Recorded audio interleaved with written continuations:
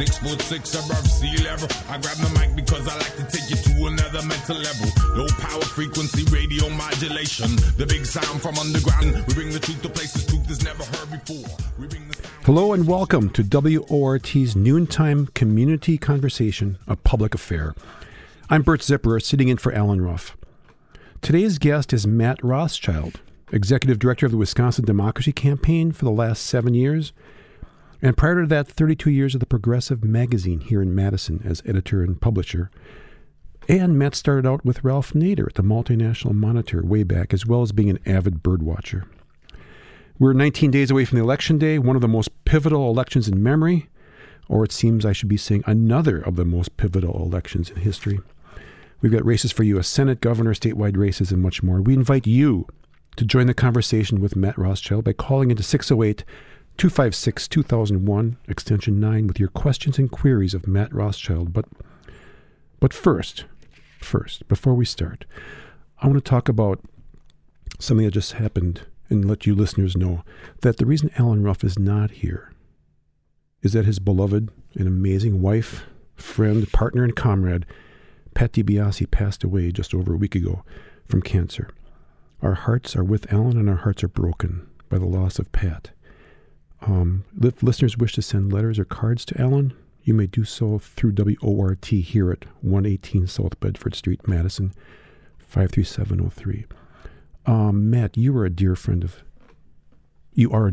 Alan and Pat. Your thoughts? Yeah, it's brutal, just brutal.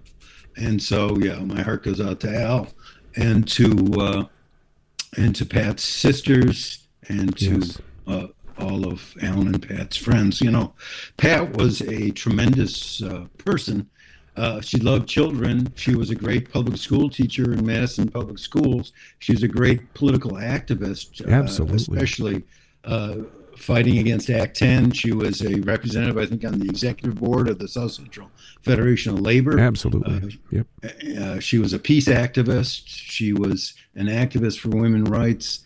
She was just an all-around great person. We would go to Alan and Pat's on the Friday after Thanksgiving every year for a party that was just so much fun. And you know, she had lymphoma. She was treated for it with chemo and radiation. She came out of that first bout, about 8 months ago, doing pretty well, and then the lymphoma came back 8 weeks ago, and it just went really fast from there. And so it's just a tragedy, and it strikes so close to home. She was a dear friend of mine, a dear friend of my wife Jean's, and had so many friends here in the community, personal friends, political friends, teacher friends. So it's huge loss. Huge loss. Yes. I'm completely beside myself. So Pat DiBiase, presente. Okay, and now on with the show. So Matt, the elections are coming up. Wisconsin Democracy Campaign does tremendous work looking at campaign financing issues, corruption, the massive quantities of money in elections. Plus, how do we address this with citizens, overturning Citizens United and things like that? Talk about your thoughts right now with 19 days or so to go until Election Day. Well, we're all being inundated with all this mud that's not just water, but mud that's splattering on our screens here from all this dark money and big money and the outside advertisements, the advertisements from the candidates. So thanks for having me on to talk about this and other things, Bert. Look, the thing that has stuck out most to me in the last couple months is the grotesque racist nature of the ads against Mandela Barnes. This shouldn't have been lost on anybody, and I'm sure it's not lost on you and not lost on most of your listeners, Bert, because this effort to make Mandela Barnes into the most dangerous black man in Wisconsin with all these horrible ads about crime, misrepresenting his positions. It's just part of the Republican playbook that goes way back to Willie Horton, which is 3 decades ago. And it's a terrible indictment of where we are in our society and where we are in Wisconsin, that these, not even dog whistles, these megaphone of racism can still have their desired effect. This is why campaigns buy negative ads, because they work. And in Wisconsin, I'm afraid to say this kind of ad that hits the patella reflex of white folks in Wisconsin, it's still sadly working. And that's why we've seen Mandela Barnes's numbers go down. This race isn't over.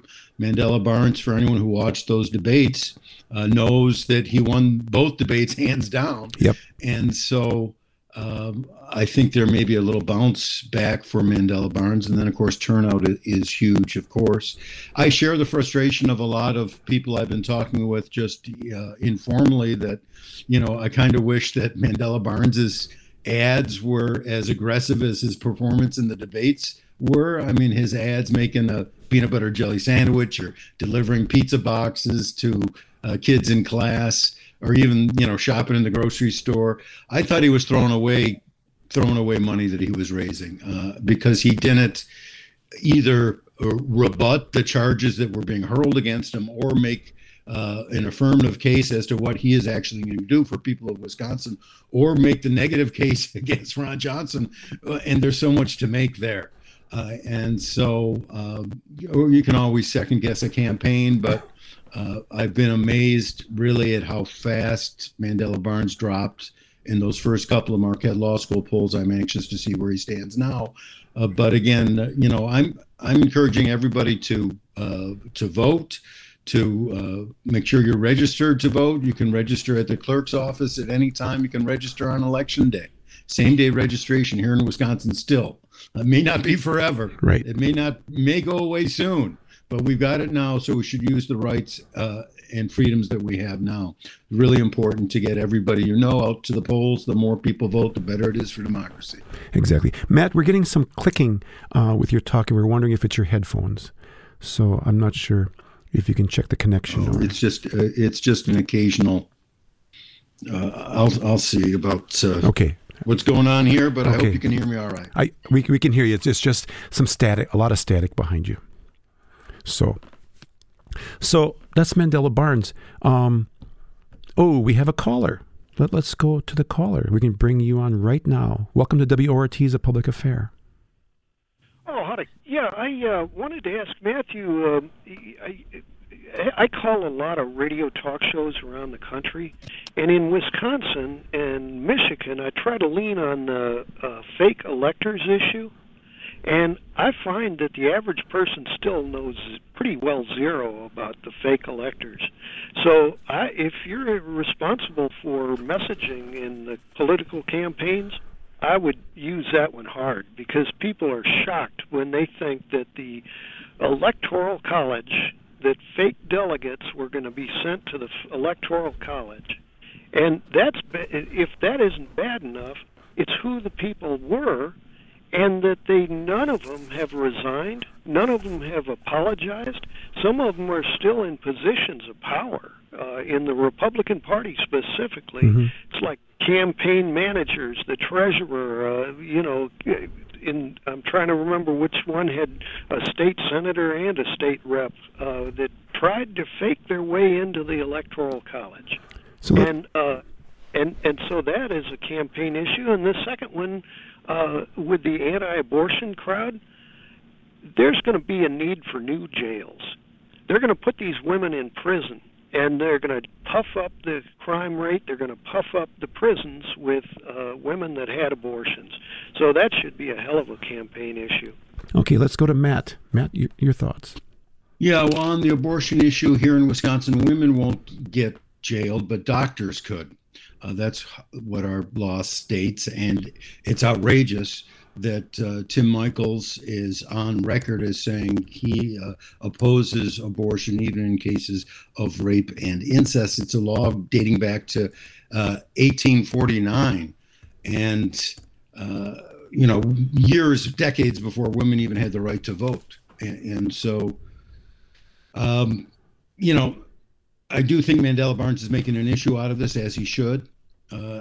As to the false electors issue, I've been screaming to the high heavens about this one. I know. And I'm hoping that Josh Kaul, if he wins his reelection for Attorney General here in Wisconsin, will prosecute the false electors and potentially prosecute Ron Johnson, too, who was prepared to hand off a fake slate of electors from Wisconsin to Vice President Mike Pence just minutes before the start of the Electoral College.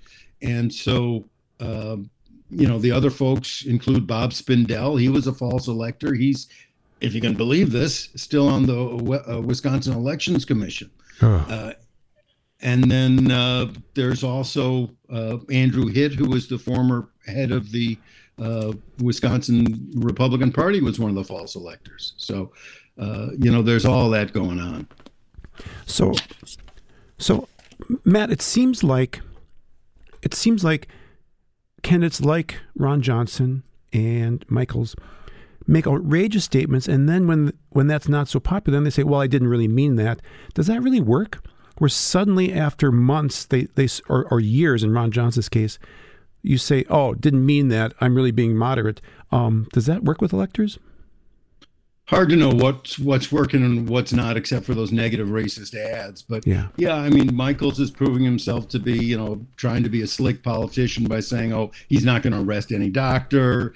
He's not going to stop people from crossing the border. He's not actually opposed to abortion in cases of rape and incest, or if he's personally opposed, he'd still sign on to the bill that was introduced in the Senate by Lindsey Graham that would make exceptions for rape and incest." So he's all over the map on this over the last few weeks because he has seen the data, and the data shows that the vast majority of Wisconsinites still believe that a woman has a right to decide whether she should have an abortion or not, period, under the conditions of Roe v. Wade. And something like 85% of Wisconsinites are insistent that a woman should be able to have an abortion in cases of rape and incest.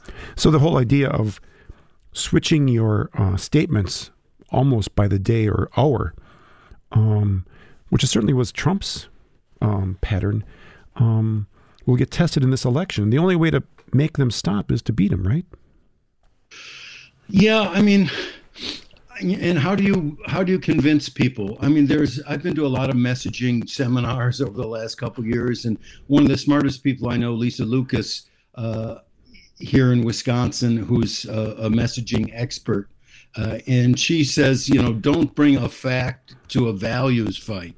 We can't beat people just by saying you're wrong about this or you're an idiot. I would never say that to someone I'm trying to convince. Right. Part of the essence of politics is not only getting your base out, but convincing a fraction of the people who are on the other side or who are undecided to come around to your way of thinking. So we don't want to call people names who we're trying to convince, and at the same time we don't want to say, you don't know what you're talking about. Here's a fact that disproves what you're saying.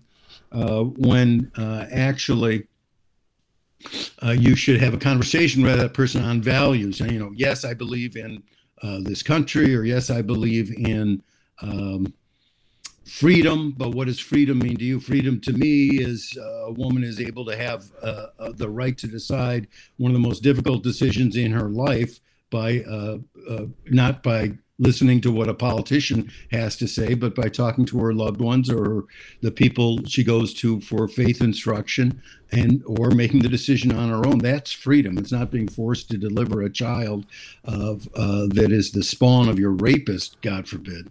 Yeah. So what was that quote? Never bring a fact to a values-based decision. Yeah, never bring a fact to a values fight. It's a great line. It's really important bit of advice, because a lot of us think that we can just win an argument by beating someone over the head with facts, and that a lot of times we're not changing people's minds about this. This goes back to Mark Twain and George Orwell, and then more current smart people who understood that people will cling to their belief systems even if you can prove to them that they're false, if you're attacking them head on.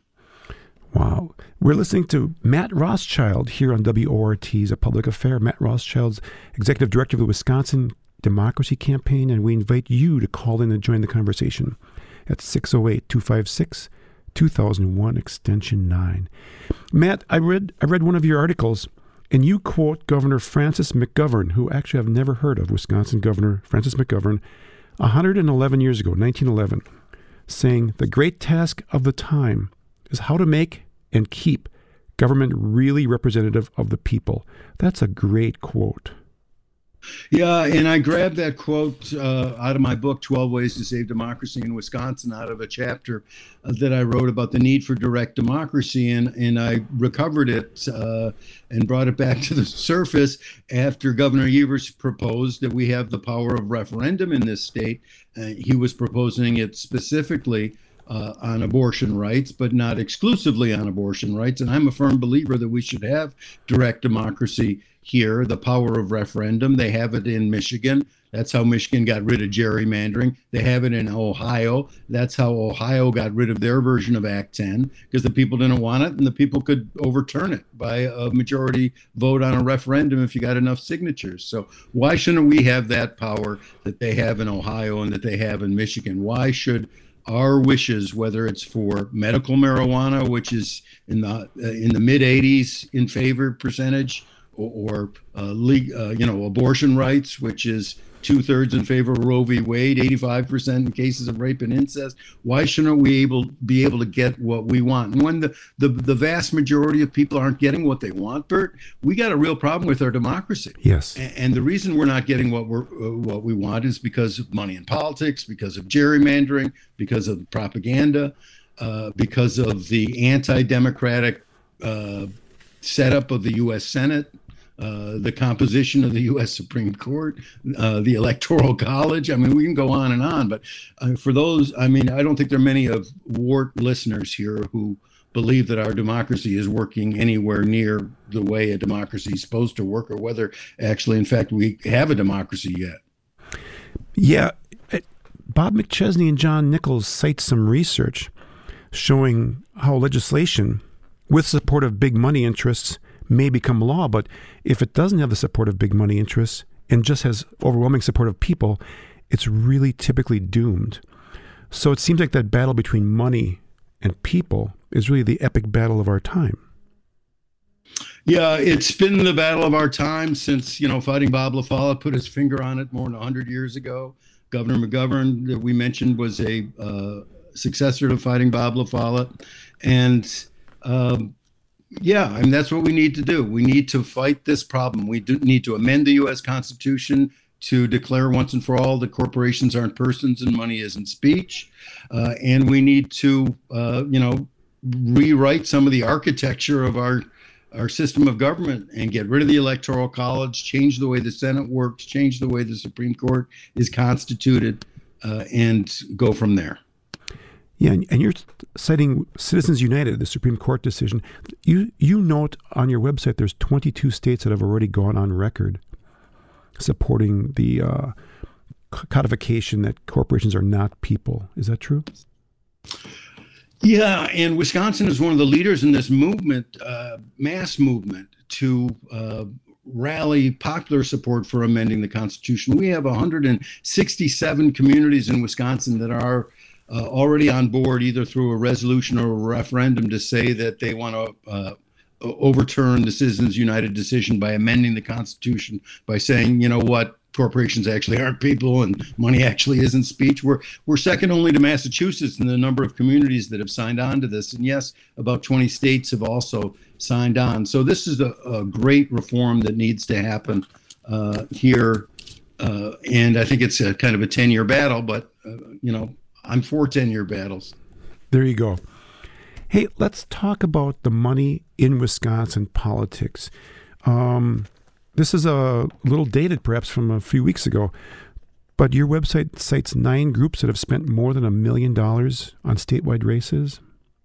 Yeah, the outside groups are just spending a ton of money here in Wisconsin. American Federation, the Koch brothers group, Americans for Prosperity, is spending a whole bunch. They're spending, about $4 million against Evers. They're spending about $9 million actually against Mandela Barnes.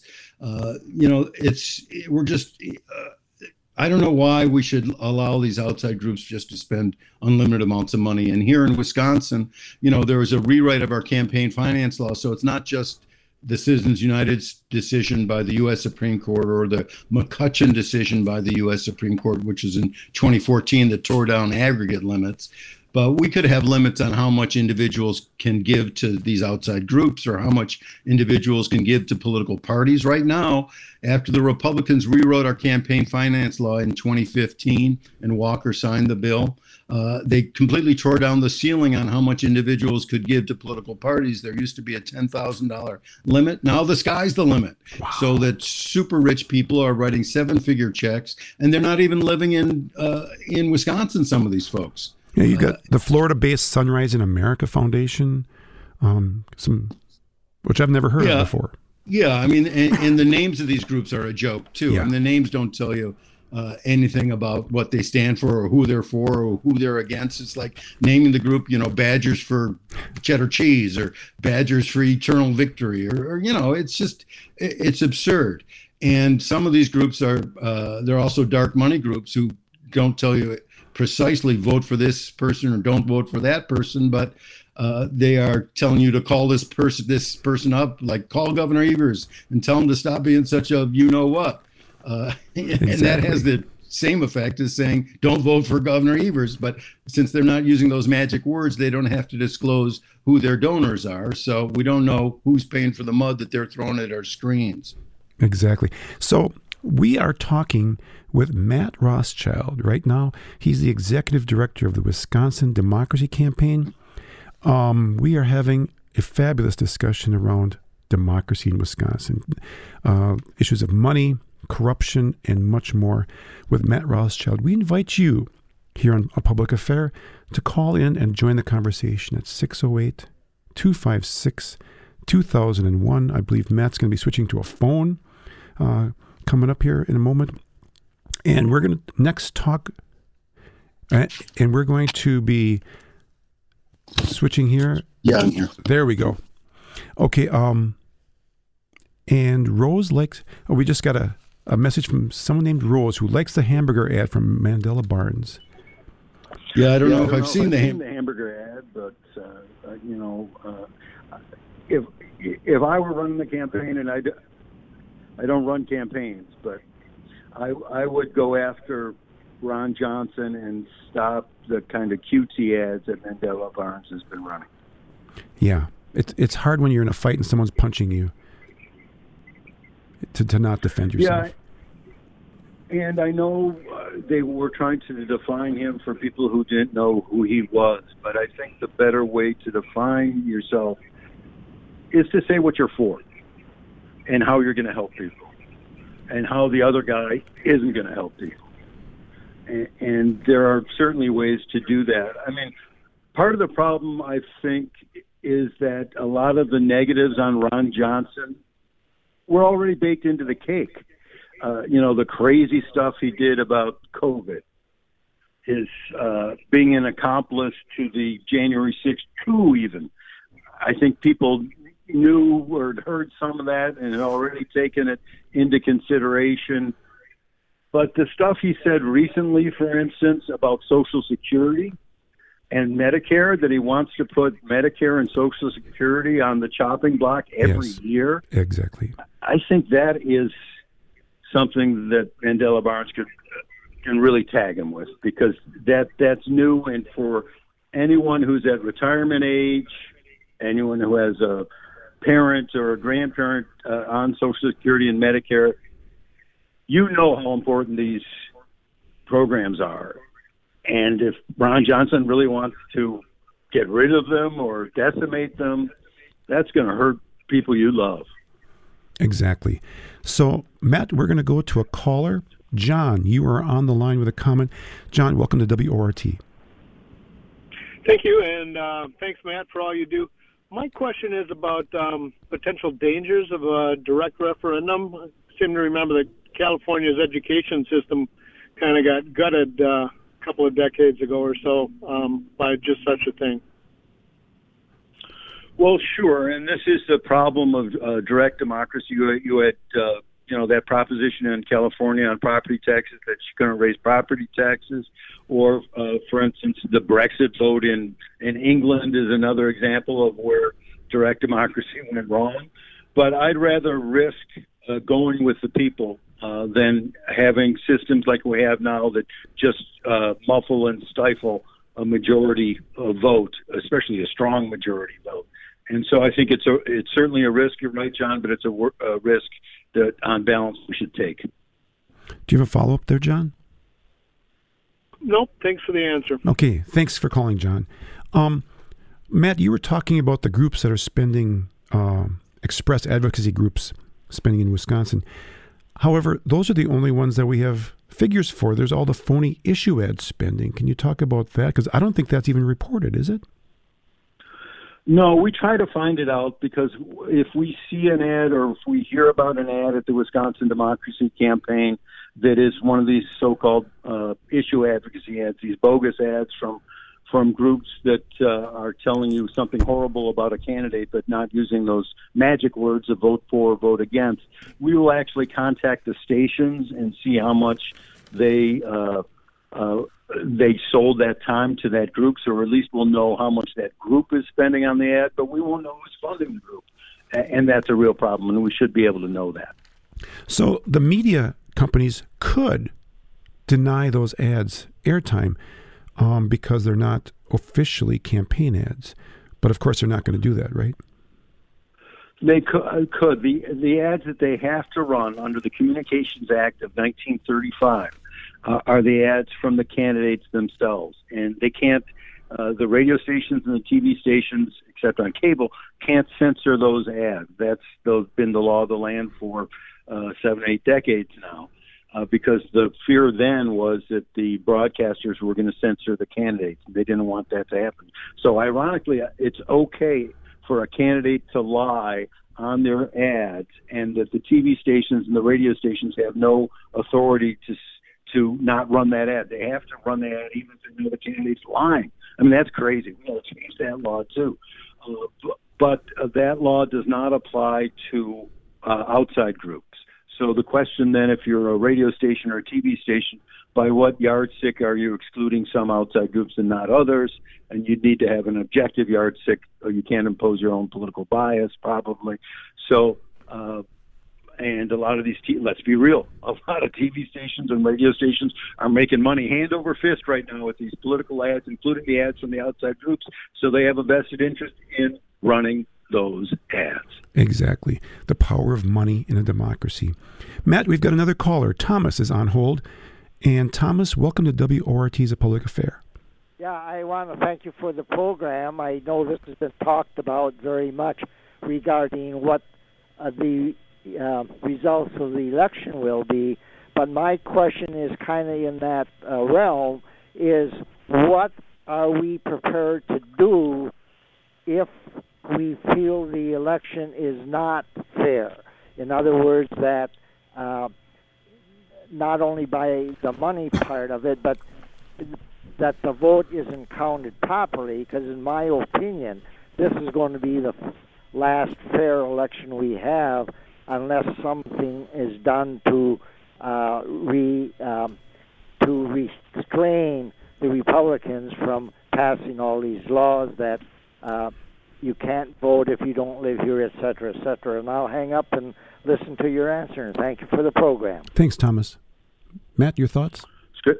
Yeah, great to hear Tom's voice. Yes. I am very concerned about our democracy. I'm very concerned with efforts to take away our freedom to vote. We've seen Republicans in the legislature pass a raft of bills that would have made voting harder. We've seen the Wisconsin Supreme Court ban drop boxes. We know there's an effort underway to get rid of the Wisconsin Elections Commission. And Ron Johnson has already told the Republicans in the legislature they should just ignore the Wisconsin Elections Commission and not only administer the elections themselves, but certify the elections themselves. And so, if Governor Evers loses, they may destroy the Wisconsin Elections Commission, which they themselves established. in 2015. We used to have something called the Government Accountability Board, which was a nonpartisan board, which had a great national reputation.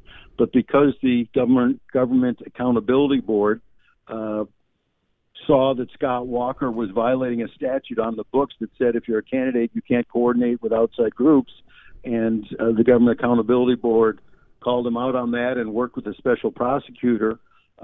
Republicans didn't like that, so they got rid of the Government Accountability Board, replaced it with the Wisconsin Election Commission, which isn't a nonpartisan board, it's a bipartisan board with 3 commissioners appointed by Democrats and 3 commissioners appointed by Republicans. But now the Republicans don't even like their own creation, and so they want to destroy their own creation, and Michaels is on record for doing that.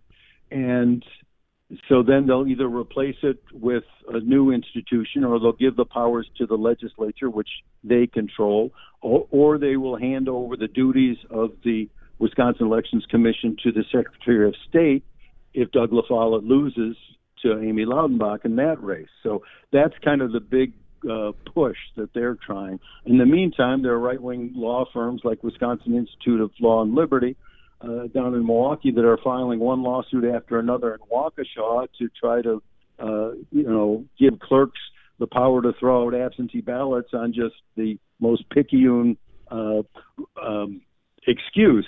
And so my advice right now, first of all, is everyone to register to vote, everyone to vote. If you're voting by absentee ballot, make sure that you, the voter, fill out all the forms correctly and sign your name.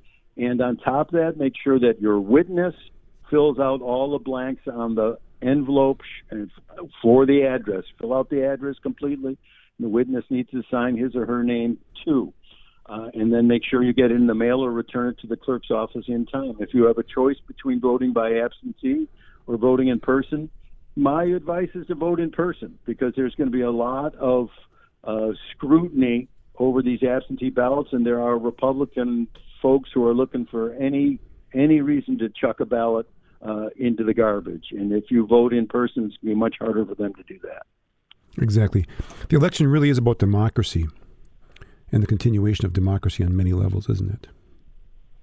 Well, yeah, this election and the next one. I mean, look how fragile our system of democracy is. Look at what a lie we've been told in 7th grade and in high school social studies class about how great our system of checks and balances is. One clinically narcissistic, pathological person almost destroyed the whole thing. And if he was smarter, he could have done it on January 6th. I mean, we came that close, within a whisker of losing our democracy on January 6th. And Congress right now, even though the January 6th committee has done a good job, is not responding to the crisis. They need to take the Insurrection Act off the books, because the Insurrection Act gives the president the power to bring the military into our streets. They need to deal with the National Emergencies Act, where the president can declare a national emergency for 30 days and rule by decree. I mean, and if Trump had smarter people around him and was able to dance on his own 2 feet, he would have done those things. And then our democracy would have been gone. I mean, there were people in the Oval Office like Mike Lindell saying you should declare martial law, and it came close to it. And look, Trump loves Putin. Putin just declared martial law in the 4 bogus new provinces of Russia. And I'm sure, Trump is salivating at the prospect of declaring martial law here if he gets in. We are talking with Matt Rothschild, Executive Director of the Wisconsin Democracy Campaign, here on A Public Affair, and we invite you to join the conversation at 608-256-2001, extension 9, and we've got about 19 minutes left, so we've got plenty of time for a conversation. Matt, you, on your organization, and you highlight some positive efforts on your website: Protect the Vote, End Gerrymandering, Overturn Citizens United, Uproot Racism, and Provide Economic Justice. Can you talk about that list a little bit? Yeah.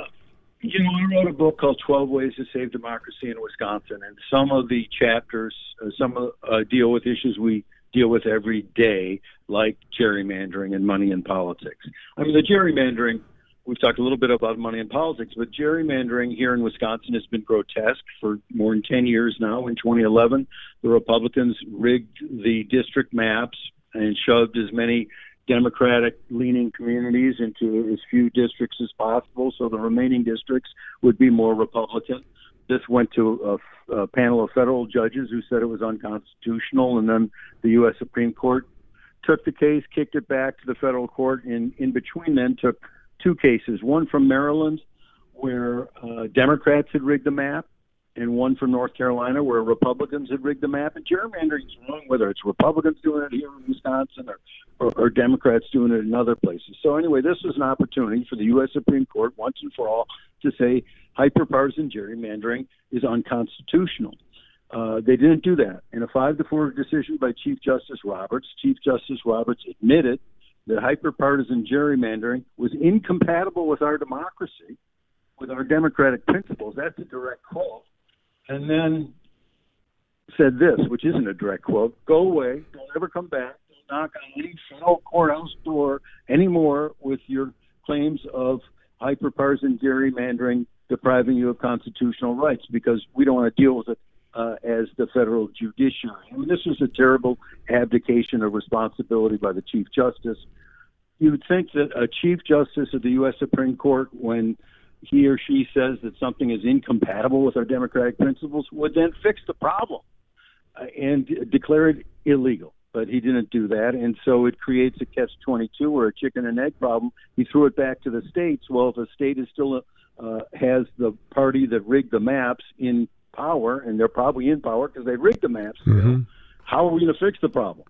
So that's where we're at here. I don't give up on this problem of solving gerrymandering in Wisconsin, though, because we have another election coming up next spring. Yes, indeed. For control of the U.S. Supreme Court, because Justice Rogensack is retiring. She's one of the arch conservatives on the state Supreme Court. The state Supreme Court has 7 justices. Right now, 4 are conservative, 3 are liberal. If Rogensack is replaced by a liberal justice, and if a lawsuit is brought again to the Wisconsin Supreme Court saying that gerrymandering is against the Constitution of Wisconsin, which says the will of the people should be the law of the land, and then maybe, you know, we can get rid of gerrymandering before 2030, which would be the next time we come up to bat. So. Yeah, the election in April for the Supreme Court is pivotal. It's a 3-3 tie, and we decide which side gets a Supreme Court justice in April. Yeah, and then I have other larger issues that you alluded to, Bert, that I deal with in my book. One is overcoming racism. I mean, we've seen in these horrible ads against Mandela Barnes that racism is still a trick that you can appeal to anytime if you want to attack someone. And that's just a symptom, though. I mean, you scratch the surface in Wisconsin, you can find a lot of racism here. You can see Confederate flags flying in Dane County, or you can see them. You know, I was in Dodge County going to Horicon Marsh to watch birds, and I'm driving around the marsh, and there's a house with an American flag and a Confederate flag on it, which is a bit of cognitive dissonance in itself, but you know, there you have it. And we haven't, as a country, come to grips with this problem that we've had since birth. It's an ugly birthmark. We need to deal with it. Well, and then the question of economic equality, you know, because Teddy Roosevelt said 100 years ago we can't have real political democracy unless we have something approaching economic democracy. And hey, exactly. We haven't been approaching economic democracy lately in this country. We've been going in the opposite direction. So those are 2 big issues. There's a third big issue that I talk about in my book, and that is media reform, which, as you mentioned, John Nichols and Bob McChesney have spent a career talking about, or 2 careers talking about. But there are a lot of places in Wisconsin that don't even have a newspaper anymore. And so we need to do something about that as well. Well, and I was looking at some of the details. Under uprooting racism, you highlight the automatic voter registration and the right for released felons to vote, and prison gerrymandering, as well as people in jails, which on any day is probably 1,000 people in the state of Wisconsin. They have the right to vote, but someone has to go in and help them vote. Yeah, and I'm glad you brought that up, because the ACLU of Wisconsin just came out with a report on this, that there are, a little more than 1,000 folks in jail who haven't been sentenced yet, who haven't committed felonies, who have the right to vote, and it's really hard in jails across the state of Wisconsin to get those inmates a ballot so that they can vote, which is their right to do. So we got to make voting easier in jail. And then you mentioned prisoners. In 2 states, I bet a lot of your callers don't and listeners don't know this, Bert. In 2 states, right now, prisoners can vote. In Vermont and in Maine, you can vote behind bars. And in a lot of advanced industrial countries, if you're in prison, you have the right to vote. But here in Wisconsin, you can't vote even if you're outside the prison, even if you've served your time, you've been released from prison, but you're still on paper, you're still on parole or extended supervision. Sometimes that extended supervision can last 5, 10, 15 years. They've served their time, and they're in the community. They're supposed to be acting like good citizens. That's what they're told in prison all the time. So they're released. They're trying to be a good citizen. They don't have the most fundamental right of a citizen.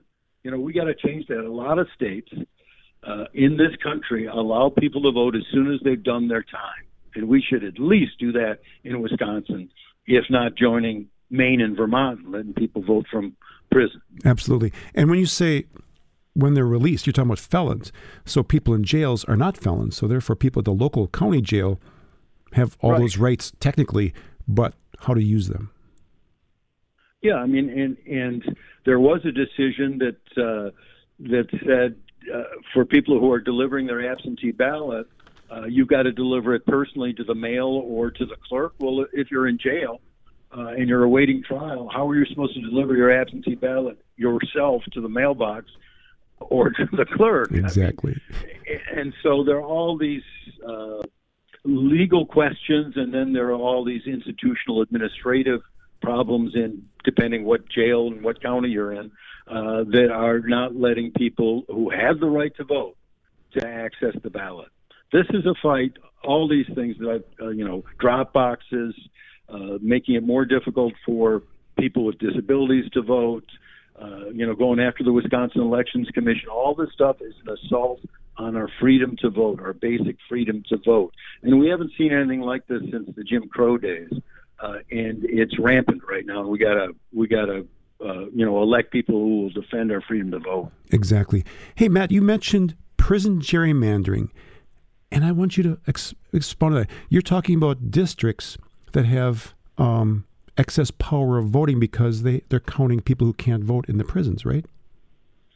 Yeah, this is a question of representation. Our founders fought a war, the War of Independence, over representation. And what happens now, say you're in Milwaukee and you are arrested and convicted and sent up to Waupun, and say that happened in 2019. Well, for the census in 2020, you're counted not as living in Milwaukee, but as living in Waupun, and you're counted as living there for the next 10 years, even though you're getting out of Waupun, maybe right now already, and you're going back and you're living in Milwaukee. So Milwaukee is undercounted in the census, underrepresented politically, underfinanced with the resources that come per person in governmental and contracts and things of that nature. So Waupun's got more representation and more resources than it should, and Milwaukee's got less representation and less resources than it should. So again, Wisconsin's falling behind here. A lot of states have outlawed prison gerrymandering. They count someone from the community where they were living before they were incarcerated, which makes a lot more sense. Exactly. In the last few years, I think I'm reasonably smart, but I have to say the things certain powers that be in government have done have shocked me. It's like it never occurred to me, for example, the DNR board members who just refused to leave because legislature refuses to act, so therefore technically it's legal, and the Supreme Court that we have looks the other way and says, yep. Are you shocked at some of the stuff that's going on? Well, the chutzpah is pretty amazing, isn't it? It's pretty repulsive. That Fred Prane on the Natural Resources Board is still to this day on the board, even though his term expired a year and a half ago. It's just outrageous. And this is a total lack of respect for the norms and rules of democracy, even if it's not chiseled into law yet. And this is how one of the ways democracy just goes down the tubes.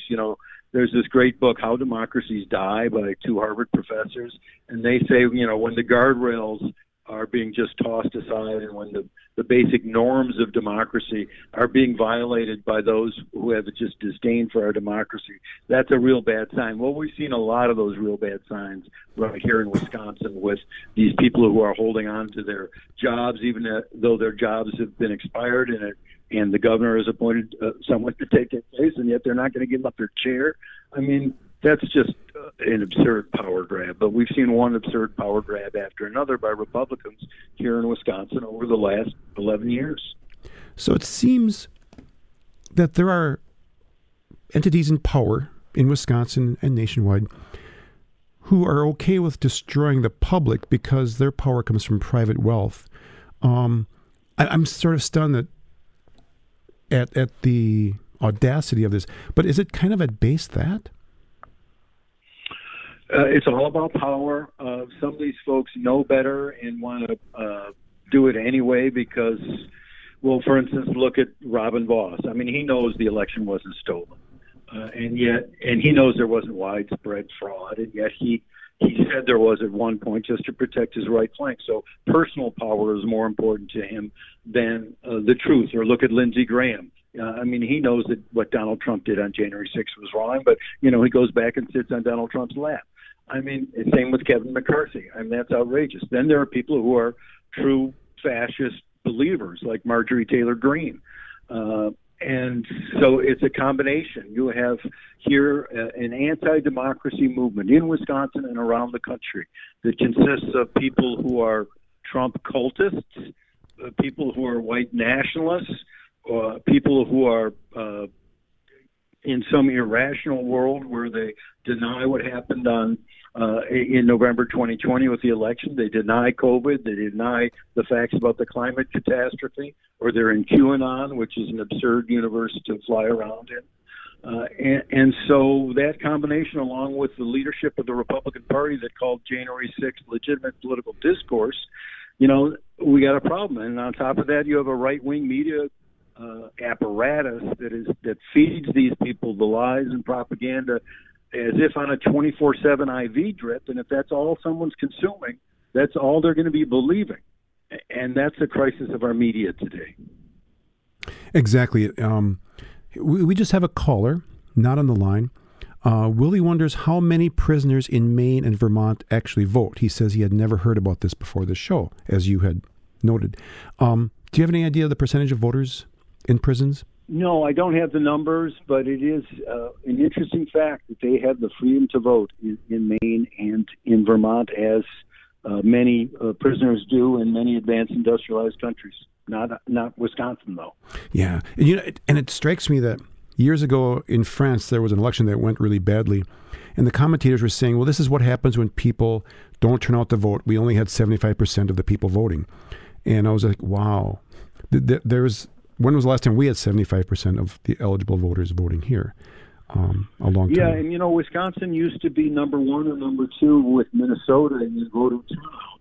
I think we slipped to about number 4, number 5 last time around. But it would be great if we got turnout in the high 70s and in the 80s, because the more people turn out, the better it is for democracy, just baseline. And, as Bob McChesney says, people, the vast majority have progressive ideas. I mean, we want universal health for most Wisconsinites. We want legalized marijuana. We want abortion rights.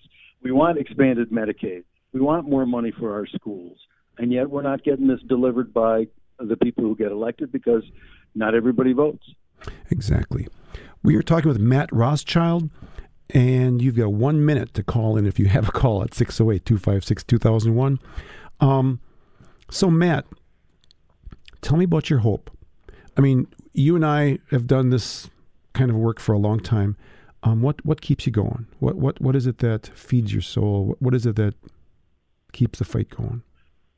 I have hope professionally and personally. I have hope professionally because I work with some amazing younger people in the progressive pro-democracy nonprofit sector, whether it's the League of Women Voters or Common Cause or Conservation Voters of Wisconsin or Disability Rights Wisconsin or Voces de la Frontera or Block or the African American Roundtable, you name it. There are a whole bunch of great people in great organizations. And we're working together, which is another reason for hope. We are coordinating on strategy and trying to respond to events as they come down. We're trying to think in a forward way on strategy and tactics and media and mass mobilization, you name it. So that's a good thing. In my personal life, I have great friends, and I love birds and nature, and I'm out every day in the woods looking for birds and cutting firewood. So, I just think we can't do this alone. We need to do our work, our political work with friends, and then we need to have a life outside of the political work too. And I just hope we can get through this period. There have been other periods that have been real tough in American history. We're not guaranteed a victory, but if we do nothing, we're guaranteed a defeat. So exactly. I just urge everybody just to keep doing the work and keep having fun doing the work and having fun in your personal lives. Thanks, Matt. Hey, we've got Ron on the line with a 30-second question. Ron, welcome to WORT. I'm looking for 30 seconds, you say. 30 seconds. The bioaccumulation of the toxins in foods and like Cheerios and cereals and everything else that's coming out there. We worked with student projects on the Hope and Beyond project, and they're focused on these issues for years. What can the Democratic Party do to look at the consciousness of feeding the public, raising the prices of all the food, and yet feeding them chemicals that they know bioaccumulative toxins over years accumulating can cause cancer? Okay, let's pass that on to Matt. Thanks, Ron. So yeah, we need to get healthy food accessible, affordable to everybody in this country. Absolutely. And accessible and affordable in our schools. That's a good place to start. Mm-hmm. And making sure we vote and face down. Evil only goes so far as it's allowed to go until we stop it, right? And democracies can go fast. So we got to support this, defend this democracy or this half democracy right now, and then work to make it a better democracy and fend off the fascists. Absolutely. So take the last minute here and what do people need? What do you want to leave people with in the last minute here, Matt? Well, I want to stress that history is a struggle. We never know the outcome of the struggle. It's always a struggle between those who want to hoard the power and the money and the resources against the vast majority of people who want a better future for themselves and all of us who want equality, want fraternity. We want, a decent environment. And so who knows what's going to happen in this election? Everybody should vote. We need to try to beat the fascists right now, but we also need to know we're in this for the long haul. And with mass movement and with individual and citizen activism, we can win. That is a beautiful message, Matt, and certainly your lifetime of work is dedicated to that proposition. And likewise to you. Matt, this has been an honor and a pleasure and an inspiration having you here on the show. I want to say thanks. We've been talking with Matt Rothschild of the Wisconsin Democracy Campaign here on WORT's A Public Affair. We want to thank you all for listening and supporting WORT, and we are going to be heading off in a few moments to the BBC News and on to Letters and Politics with Mitch Jeserich right after that. So, Matt, thanks again, and I'll talk to you. I'll talk to you as soon as we go offline here. Take it to another mental level. 6'6" above sea level. I grab the